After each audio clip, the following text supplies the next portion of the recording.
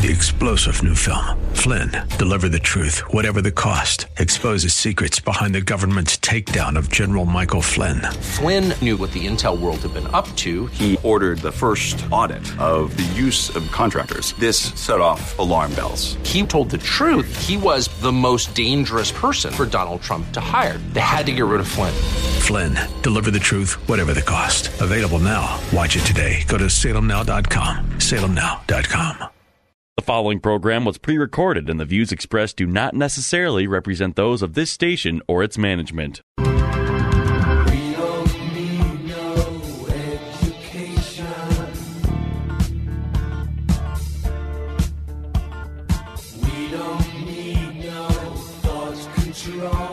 Welcome to Education Nation, where we tackle the biggest issues in American education. School is now in session. Here are your hosts, Headmaster Rebecca Hagstrom and co-host Mark Durkin. We are going to cover a topic that we've actually been wanting to cover for quite a while, and it has to do with concussions. We realize that across America, kids of all ages participate in a wide range of contact sports, and for many years, athletes were viewed as athletics were viewed as extracurricular activities. And contrast that with today, where commitment to athletics are really taken much more seriously. High schools and colleges treat athletics like big business, and sports are now viewed as a career path for many aspiring athletes. That's right, Rebecca. Universities across the country are increasingly pursuing pre-high school students with scholarships to attend colleges through participation in athletics. You know, just in 2017 alone, one Division I college football coach offered scholarships to students in the 6th and 7th grades. Wow. But see, not to be outdone now. That seems a little crazy. Oh, it is. Yeah, it's really become just a business venture. In fact, the University of Illinois, they recently offered a football scholarship to a 10-year-old Pop Warner football star. Wow. So as an increasing number of children are making it their life ambition to play contact sports, more information is simultaneously available to us concerning CTE. The acronym stands for Chronic Traumatic Encephalopathy, which is a progressive degenerative disease of the brain found in people with a history of repetitive brain trauma, often found in athletes that play contact sports. The debilitating condition has been in the news headlines the last few years as it was found present in the autopsies of many former professional football players. Yeah, it's becoming much more well-known in the football realm. And in stating the obvious, head impacts that lead to concussions in contact sports continues to be a growing epidemic among our young athletes. So when left undetected or not recovered from correctly, the results can produce long-term brain damage and may even prove fatal. But what are some of the dangers that are associated with suffering brain injuries in contact sports? What signs should parents look for if they suspect their child has suffered a concussion? How can parents help their children along in the treatment process as they seek to heal from these injuries? Dr. Brian Kress is joining us in studio this morning to discuss this very important and timely topic. Dr. Kress is a pediatrician at the Stillwater Medical Group and has been practicing medicine for 24 years. And he has had extensive training and experience with concussions. Thanks so much for joining us today, Dr. Kress. Good morning. Glad to be here. Yeah, and I just have to say, Dr. Kress is a longtime family friend of ours and actually treated my children. One of my sons actually had a double concussion 2 days in a row. And it was pretty scary. He ended up in the hospital for a few days and had some memory issues. And we had to really take it easy for a little while with him. He was about in 5th grade, I think, when it happened. And we were thankful to have you there to help us through that experience. So anyway, we're going to jump right in with some questions for you today, Dr. Kress. And feel free to expound on them as much as you want. And we'll look forward to hearing your responses. So let's just jump right in with the first question here for you, Brian. Our concussion may be caused by a blow, bump, or jolt to the head or by any fall or hit that jars the brain. Would you describe for our listeners what exactly happens to the normal functions of the brain when a young person suffers a concussion? Absolutely. That's one of the surprising things to most people is that it doesn't necessarily have to be a hit right to the brain. Mm-hmm. It can be something that jars the brain through a concussive kind of wave of energy from when a body gets hit in another place. Okay. The concussion is caused by the brain rotating or banging against the inside of the skull mm-hmm. after a blow. Mm-hmm. And what that does then is it kind of fires a multi-layered neurometabolic cascade of depolarization or discharging of electricity in the brain and the nerves. This is followed by a buildup of lactic acid, and just like our muscles after we work out, a decrease in blood flow, which then impairs glucose or sugar delivery to the brain, which is the brain's favorite food. Mm-hmm. Then as the brain starves of blood flow and sugar, then it impairs function and neurotransmission gets compromised. Wow, that's pretty interesting, isn't it? I mean, when you stop and think about what you just described there, that's a lot of pieces of the puzzle that are happening that really cause the lack of function, isn't it? It really is. I kind of consider the brain maybe as one of the last frontiers of understanding. We know a lot about the liver and the heart and all that, but really how the nerves connect and how they interact really is I think, still a big black box out there. Right. But the interesting thing about a concussion, there really, at least right now, there's no clinically available or easily available testing for concussions. There's some talk of some biologic markers or some functional MRI scans, but those really are just for really done at this point in research capacities. They're really not done in anybody's clinic that I'm aware of. Mm-hmm. So it's really a functional or clinical diagnosis, not there's no structural abnormalities or damage. Once there's brain damage, then that's a whole different... That's a whole different realm. That's the traumatic brain injury, and that's what I used to work with a long time ago at St. Paul Ramsey. Now, the brain, now, it basically is floating within the skull. Is that correct? I mean, as it floats, when it hits like the inside of the skull, I mean, does it bend or does it just suffer a bruise on the very direct point of contact? I mean, how? Well, yeah, I think it's kind of your brain is kind of floating in the cerebral spinal fluid, and it's a fairly thin layer. But there's both injury as the brain hits the skull on the front side, and then there's kind of this reactionary blow as it recoils, kind of a whiplash type of thing. So you can both have injuries, both where the initial injury is, as well as where it rebounds and bounces off against the other side of the brain. But called the counter-coup. Yeah, right. The coup and counter-coup, exactly.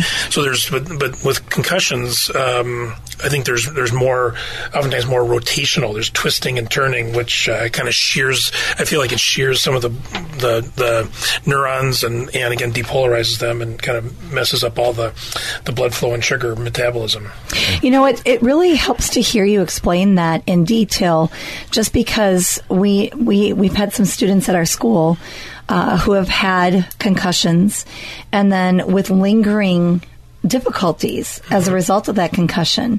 And it's hard to really fathom why that would be when you consider that a concussion is considered to be less severe, than a traumatic brain injury, a more permanent sort. And so when you describe the detail of what's really happening in a concussion and the inability for the blood flow to be as proper and for glucose levels to be at optimum levels, you can then see why you would end up maybe having some lingering results where it takes a while for all of that to kind of go back into... To reset, to go back into the proper flow. Well, it sure does. And just like some people recover from a twisted ankle faster than others, some people recover more slowly from a brain injury. Yeah. But it's a very unique situation for each person. Yeah, for sure. So a concussion injury can involve someone losing consciousness, but the majority of the concussion injuries involve no loss of consciousness. Is either one of these scenarios more dangerous than the other? Well, in the past, we used to grade concussions on a mild, moderate, severe, or 1, 2, 3 kind of scale, and then based on our judgments of the mechanism of injury, how it happened, and the events after the injury, and then the description of those events, we would then classify them in that classification process, and then develop a return to play kind of protocol based on that or recommendations. Now it's a yes or no answer. You either had a concussion or you didn't. Okay. So certainly the more severe injuries generally are going to give you more commonly a loss of consciousness. And so those are going to be more severe. There's also situations where people are awake and alert at the scene, but they have amnesia. And so if you ask the patient, they'll say they've been knocked out, but everybody around them saw that their eyes are still open and even if they were talking. But it's so it's not only you not only have to interview the patient, but people around the patient to realize really what happened. Yeah, because I suppose there still is a big difference, as you say. If there really was a loss of consciousness, there probably is at least a risk for a little bit more severe injury. They're right. Yeah, generally speaking, there's going to be more energy that has been transmitted to the brain, more energy, more injury to the brain, and you have to be more cautious with evaluating and managing those patients. Sure. Interesting. Yeah, you talked about events that are really key and crucial in terms of the recovery process. We'll talk about that more next week when you join us in studio in terms of the nursing back to optimal health. But in the meantime, I want to spend some time discussing different symptoms that a child may experience after suffering a concussion. And before we do so, could you tell us how many hours from the initial blow to the head can symptoms from a concussion really begin to surface? Concussion management, diagnosis and management, from what I've seen in my reading and going to meetings and conferences and talking to sports medicine docs and neurologists, it's really there's a lot of personal opinions and a lot of style that people play into this. So the concussions the symptoms can be present immediately with when they get your bell rung and you're a little dizzy coming back to the huddle in football. It can be a matter of several hours or a day or so. But I think the quote that I've heard consistently is soon after an injury, and there's a lot of interpretation with that. But it's probably within a day or two, I suppose. Okay. I think there's a lot of other things that look like concussions. For example, again, a big hit can give you a whiplash type injury, and you can have headaches that show up a couple, 3 days later. But is that really a concussion or not? Probably not. When we talk about symptoms, we can break that down into several categories. There are physical symptoms that a child may experience. There's also cognitive, emotional, sleeping pattern changes. Why don't we start off by talking about maybe what some of the common physical symptoms are to one who experiences a concussion? Sure. Yeah, some of the most common things are certainly headaches. People are dizzy and fatigued. They will feel slowed down, that they're walking through molasses. They're drowsy, sometimes have difficulty with concentration. Surprisingly, some of the least common symptoms, things like vomiting, there's not a particularly common in the all the symptoms associated with concussion. Numbness and tingling, that would certainly lead you to believe that there's some other more significant injuries. They're not just a soft tissue injury, I guess, or something more significant. Sometimes there's some mood changes, some sadness, increased emotions, but those are not the ones we see most frequently. It's interesting that you bring that up, because with a lot of people that are suffering from CTE, as they give kind of their testimony about what's going on in their lives, they talk about dealing with depression and with outbursts of anger. And so maybe that's not just associated with the concussion or the repetitive concussion. Yeah, I think with CTE, and I certainly don't know as much about that, but the CTE is probably is more of a function of many concussions, or many micro concussions, maybe even. And then at that point, you're actually starting to see some changes of the brain, some scarring on one sort of the other. Okay. We talked about physical symptoms. How about some of the cognitive symptoms that might come along? Sure. Sure. So kids will, along with the feeling slowed down and drowsy, they have a hard time concentrating. The bright lights in the school will exacerbate some of their symptoms, but they have much more difficulty with processing information. Okay. How about emotional symptoms? I'm sorry. Go ahead, Rebecca. Well, I was just going to say this is some of the things that we're actually seeing with some of the students in our school that have had concussions or repetitive concussions that it really can affect their schoolwork, and they need to. One girl actually wore sunglasses in class for a while to help with the bright lights. One, we had to kind of reduce the amount of work that she was doing for a period of time until she could have the ability to concentrate well enough to be able to process quickly enough to be able to complete all the work. And this was a very bright girl. So it is amazing how much of an effect it can actually have. Well, like a lot of things in life, I think it's like a spider web. You've got, you mentioned sleep disturbance. So kids can't sleep. They have trouble with daytime drowsiness. They have trouble falling asleep. They have trouble staying asleep. If they're not getting good rest, that by itself can cause problems with attention, focus, and schoolwork. Then you add in some of the other symptoms, the dizziness, the headaches. That's very distracting, and it really kind of everything kind of like a tidal wave kind of comes down upon these kids. Right. Mm-hmm. How about the emotional symptoms? Yeah, that's you mentioned some of the teariness, the aggressiveness, irritability. Really too much of that though is you have to be careful that that's not just from a concussion, that there's some other kind of other kind of injury, like sometimes there's bleeding around the brain called a subdural hematoma, or actually a contusion of the brain itself. If there's too much emotion, I think it's you just have to be careful that you write it off too much to just the concussion itself. Mm-hmm. Sure.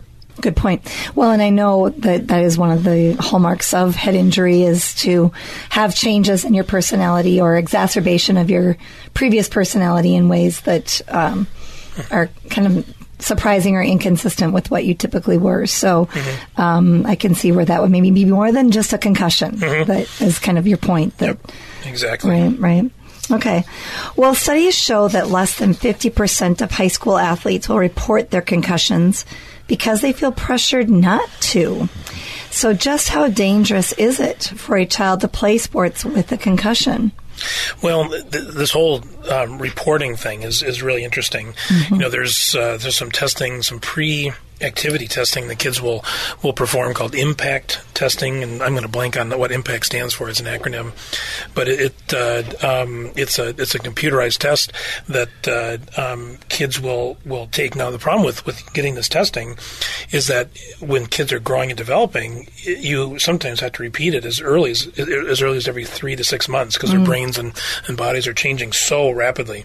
So sometimes like an 8th grader, 9th grader, if you get a pre-sports, pre-hockey physical with an impact test, if they're going through puberty rapidly, gee whiz, halfway through the season, it's invalid. Right. And people argue whether how valid those are anyway to help manage a concussion, but it's invalid to begin with. Now, I've heard rumors, or it's been talked about in conferences that high school students and college students, they're not dumb. They know about what these impact tests mean and what these things. So they will. I've heard rumors of kids faking the testing.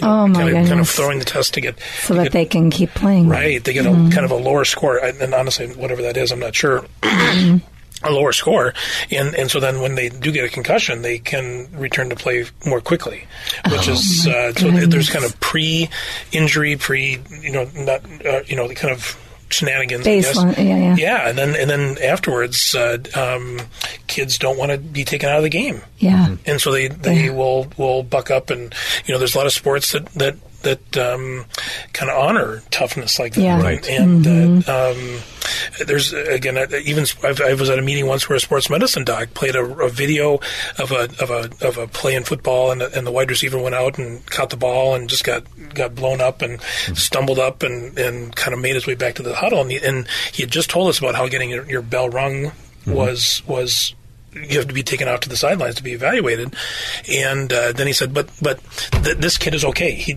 made it back and explained it. Well, then I don't know, a minute later he said, oh, by the way, that was my son. Oh, my goodness. I thought, whoa. You're kidding. Yeah, so it's really... wow. There's so many layers. So the students don't report, the parents don't want to report. Even if you're a sports medicine doctor. Right. But a culture in a lot of sports, though, too. I mean, even especially back in the 70s and 80s and even the 90s, if you had your bell rung, you went over to the sideline, what's your name? What city are you playing in? Go back in, you're fine. Yeah. And that was it. And it was not drawn out and nearly investigated to the extent that we see it being done to today. Right. I think we have some standardized sideline protocols, yes. but you're right. And they're quite extensive now, too. Yep. Yeah. But they still have to actually do them. I mean, right? They've got to pass the protocol. Right. They have to. Theoretically, but I'm just saying, if the kid, it sounds like not all the kids actually end up on the sidelines. Right. You know, if you go by this example that Dr. Cross just gave us, they stayed in the game even though he got his bell rung. Right. So yeah, very, very interesting. Well, and I know there's pressure from all sides. It's not just I think in most cases at the high school level, it's the students' own pressure. They want to be in the game, but I'm sure that there's pressure from parents and coaches and what have you, especially if it's a really good player. Nobody wants to lose that good player off their team. It's an important game. It's an important game, or they've got playoffs coming up. Yeah, it's a balancing act. It is. It And really back to is. your initial question about how dangerous it is, it really kind of depends on what stage, if they've had a concussion, what stage of recovery they're in. Right. You know, it will if they've had a concussion, it slows down their reaction time and their protection time, and so they're like you mentioned with your son, he that second injury may not have been as significant had he been able to protect himself. Right. It just kind of slows everything down. Yes, that's a really interesting point. Well, student athletes who are risk experiencing second impact syndrome as a result of playing sports with a concussion. Can you explain for our listeners what this syndrome is and what the physical consequences can be, even if the head blow would be deemed minor? Kind of like you were just saying, actually. Right. Yeah. So second impact syndrome really started off as a relatively controversial thing. It came out of a couple of anecdotal or case reports that came kind of relatively close together several years ago, but it refers to either death or severe neurologic injury that's attributable to massive swelling of the brain to those who sustain a second head injury prior to the full recovery of a concussion that they've already occurred. Okay. Again, it's controversial. It's possibly due to that inherent ability to protect themselves the second time around, but I hear a lot of debate about that itself. It's a hot button issue for sure, right. And whether it's really real or is it just the second injury was so much more devastating than the first. It's sure, that's hard to separate. Oh my goodness, It really is. It really is. Now, is that something that's being talked a lot about at the professional football level as well, or not so much? Is this kind of limited more to our K-12 sports? Do you know? Well, in college. So I always tell people when they come to see me, you get a lot of my opinions. Yeah. And so well, that's what we have you here for, is for your opinions. Right, I guess. But if you really go through, and we'll talk about the return to play protocol next time, but it's really a minimum of 5 days. Wow. Right, 5 or 6 days, a minimum, and so when I see a professional football team playing every week, I don't know how you can clear somebody going through that return to play protocol, which is really pretty standard, no matter how old you are, or where you're really? at. Okay. I don't know how you clear somebody in 6 or 7 days. Right. Consistently. Right. So that's very interesting. On Sundays, I keep my mouth shut. Right. Well, people have heard that enough. Right. Well, and obviously at that level, we're talking a lot more money is at stake with these players, and so that's why I asked the question. I'm wondering, are they as upfront about these issues at the professional level as they are at the K-12 and the college level? Sounds like maybe not. I have my suspicions, that's for sure. Right. And that's really a double-edged sword because, you talk about how much money is really at stake with these games, but the problem is that once the career is all said and done, and these athletes are experiencing these symptoms over the course of time, then they bring lawsuits against the league, and they're having to dole out money later on in the future. So I'm just kind of curious, not that this has to be answered today, but just curious that at some point, that K through 12 in college, in professional sports, if there is going to be a very specific set of guidelines and they cannot be violated for this, protection of what it could cost financially down the road later on. Very possibly. Very possibly. One sport that I've honestly wondered about in terms of, concussions is soccer, because players are always using their head to headbutt the ball. Now, we know that the ball itself is not heavy, but, there's a pretty good velocity on the ball when it's moving as it makes contact with the head, and the soccer player, jerks their head forward to make contact with the ball. So can a headbutt of a soccer ball produce a concussion? And if not, does the constant head contact with the ball produce an accumulative damage to the brain over time? Well, right. I think it certainly can. As we've seen with a lot of different injuries, it varies dramatically on how much of an injury, how heavy a blow it takes to cause somebody to have a concussion. Several years ago, there was a headband being sold for soccer players. I remember that, and the kids didn't want to use it. Well, nobody did. Right, and I'm not sure it's still the energy's still transmitted into your brain, and I don't know where it would go other than that ring around your head. Well, there was actually something on that headband. It wasn't just a headband. It had like a maybe 3-inch long by 1.5 inch or 2 inches wide. Like, I don't know what it was. If it was like a plastic thing. It was something that I think they thought was supposed to kind of deflect that energy. Yeah. But I see what you're saying. I don't know. I don't know whether it was not cool, whether it was... No, it was not cool. I had soccer player kids, so I know that they did not want to wear it. Yeah, so the ball, man, my goodness, some people can really kick that ball. Yeah. But I think there's some, with car accidents, if you know it's coming, you can kind of steel up a little bit and kind of brace a little bit, and I think that probably plays a role in how somebody responds to an injury and your likelihood to getting a concussion. Certainly in my practice, I see probably more kids with concussions from soccer who get a blow on the side of the head that they never saw coming, rather than going up to head something, or they contact with another player type. Well, the ball comes from their side, or when they're going up to head a ball with somebody else and they bang heads together. Sure. But it's a kind of an unexpected blow rather than a ball coming at them that they can get ready for. Clinch up with. Okay.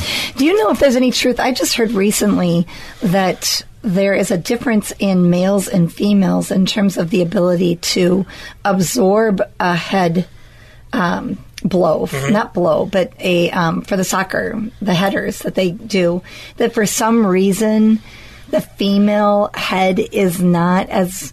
This just sounds absurd to me, but I did just hear this recently. I want to know if there's any truth to this. I don't know the base for that, but I could speculate that maybe a male's bones are a little thicker. That's what it was. That's what they were saying. Yeah. Now that you say that, yeah. And their muscle mass around their neck is going to be generally bigger and stronger to be able to brace for that. That's what it was. I didn't remember the whole piece of it, but you are right. That's exactly what they were saying. So I guess that does make sense to a degree, but... In medicine, one thing I've learned is you just never you expect the unexpected, and sometimes we have a hard time explaining differences between the genders or whatever, but it's fast. There's never a dull moment. Yeah, exactly. That's for sure. Well, and I do know that concussions, they cross all ages, all boundaries, and we see a lot of them. And as I told you at the beginning of the show, my son experienced that with Dr. Kress a number of years ago now, and it's pretty scary when you see a child, especially your own, that is suffering with memory problems and that sort of thing. So it's a scary deal. Well, we are very glad to have had you on the show today, Brian, and we are going to have you back next week. So I hope our listeners will tune in next week again as we talk about some of the recoveries from concussions and kind of how to deal with it going forward. But it's been a very informative show today, so thank you for joining us. Thank you to our listeners for joining us, and we'll see you next week on Education Nation. 3-star general Michael J. Flynn, head of the Pentagon Intelligence Agency, knew all the government's dirty secrets. He was one of the most respected generals in the military. Flynn knew what the intel world had been up to. He understood its funding. He ordered the first audit of the use of contractors. This set off alarm bells. The explosive new documentary, Flynn, Deliver the Truth, Whatever the Cost, uncovers the facts behind this scandal. Flynn told the truth. He was the most dangerous person for Donald Trump to hire. I find out the worst enemy that I'm going to face in my life is right here in America. They took my assessment and they wanted me to change it. And I was like, I'm not changing it. They had to get rid of Flynn. With in-depth interviews, archival footage, and never-before-seen personal records of the man behind the headlines. I just felt like I was drowning. Flynn, Deliver the Truth, Whatever the Cost. Available now. Watch it today. Go to salemnow.com. salemnow.com.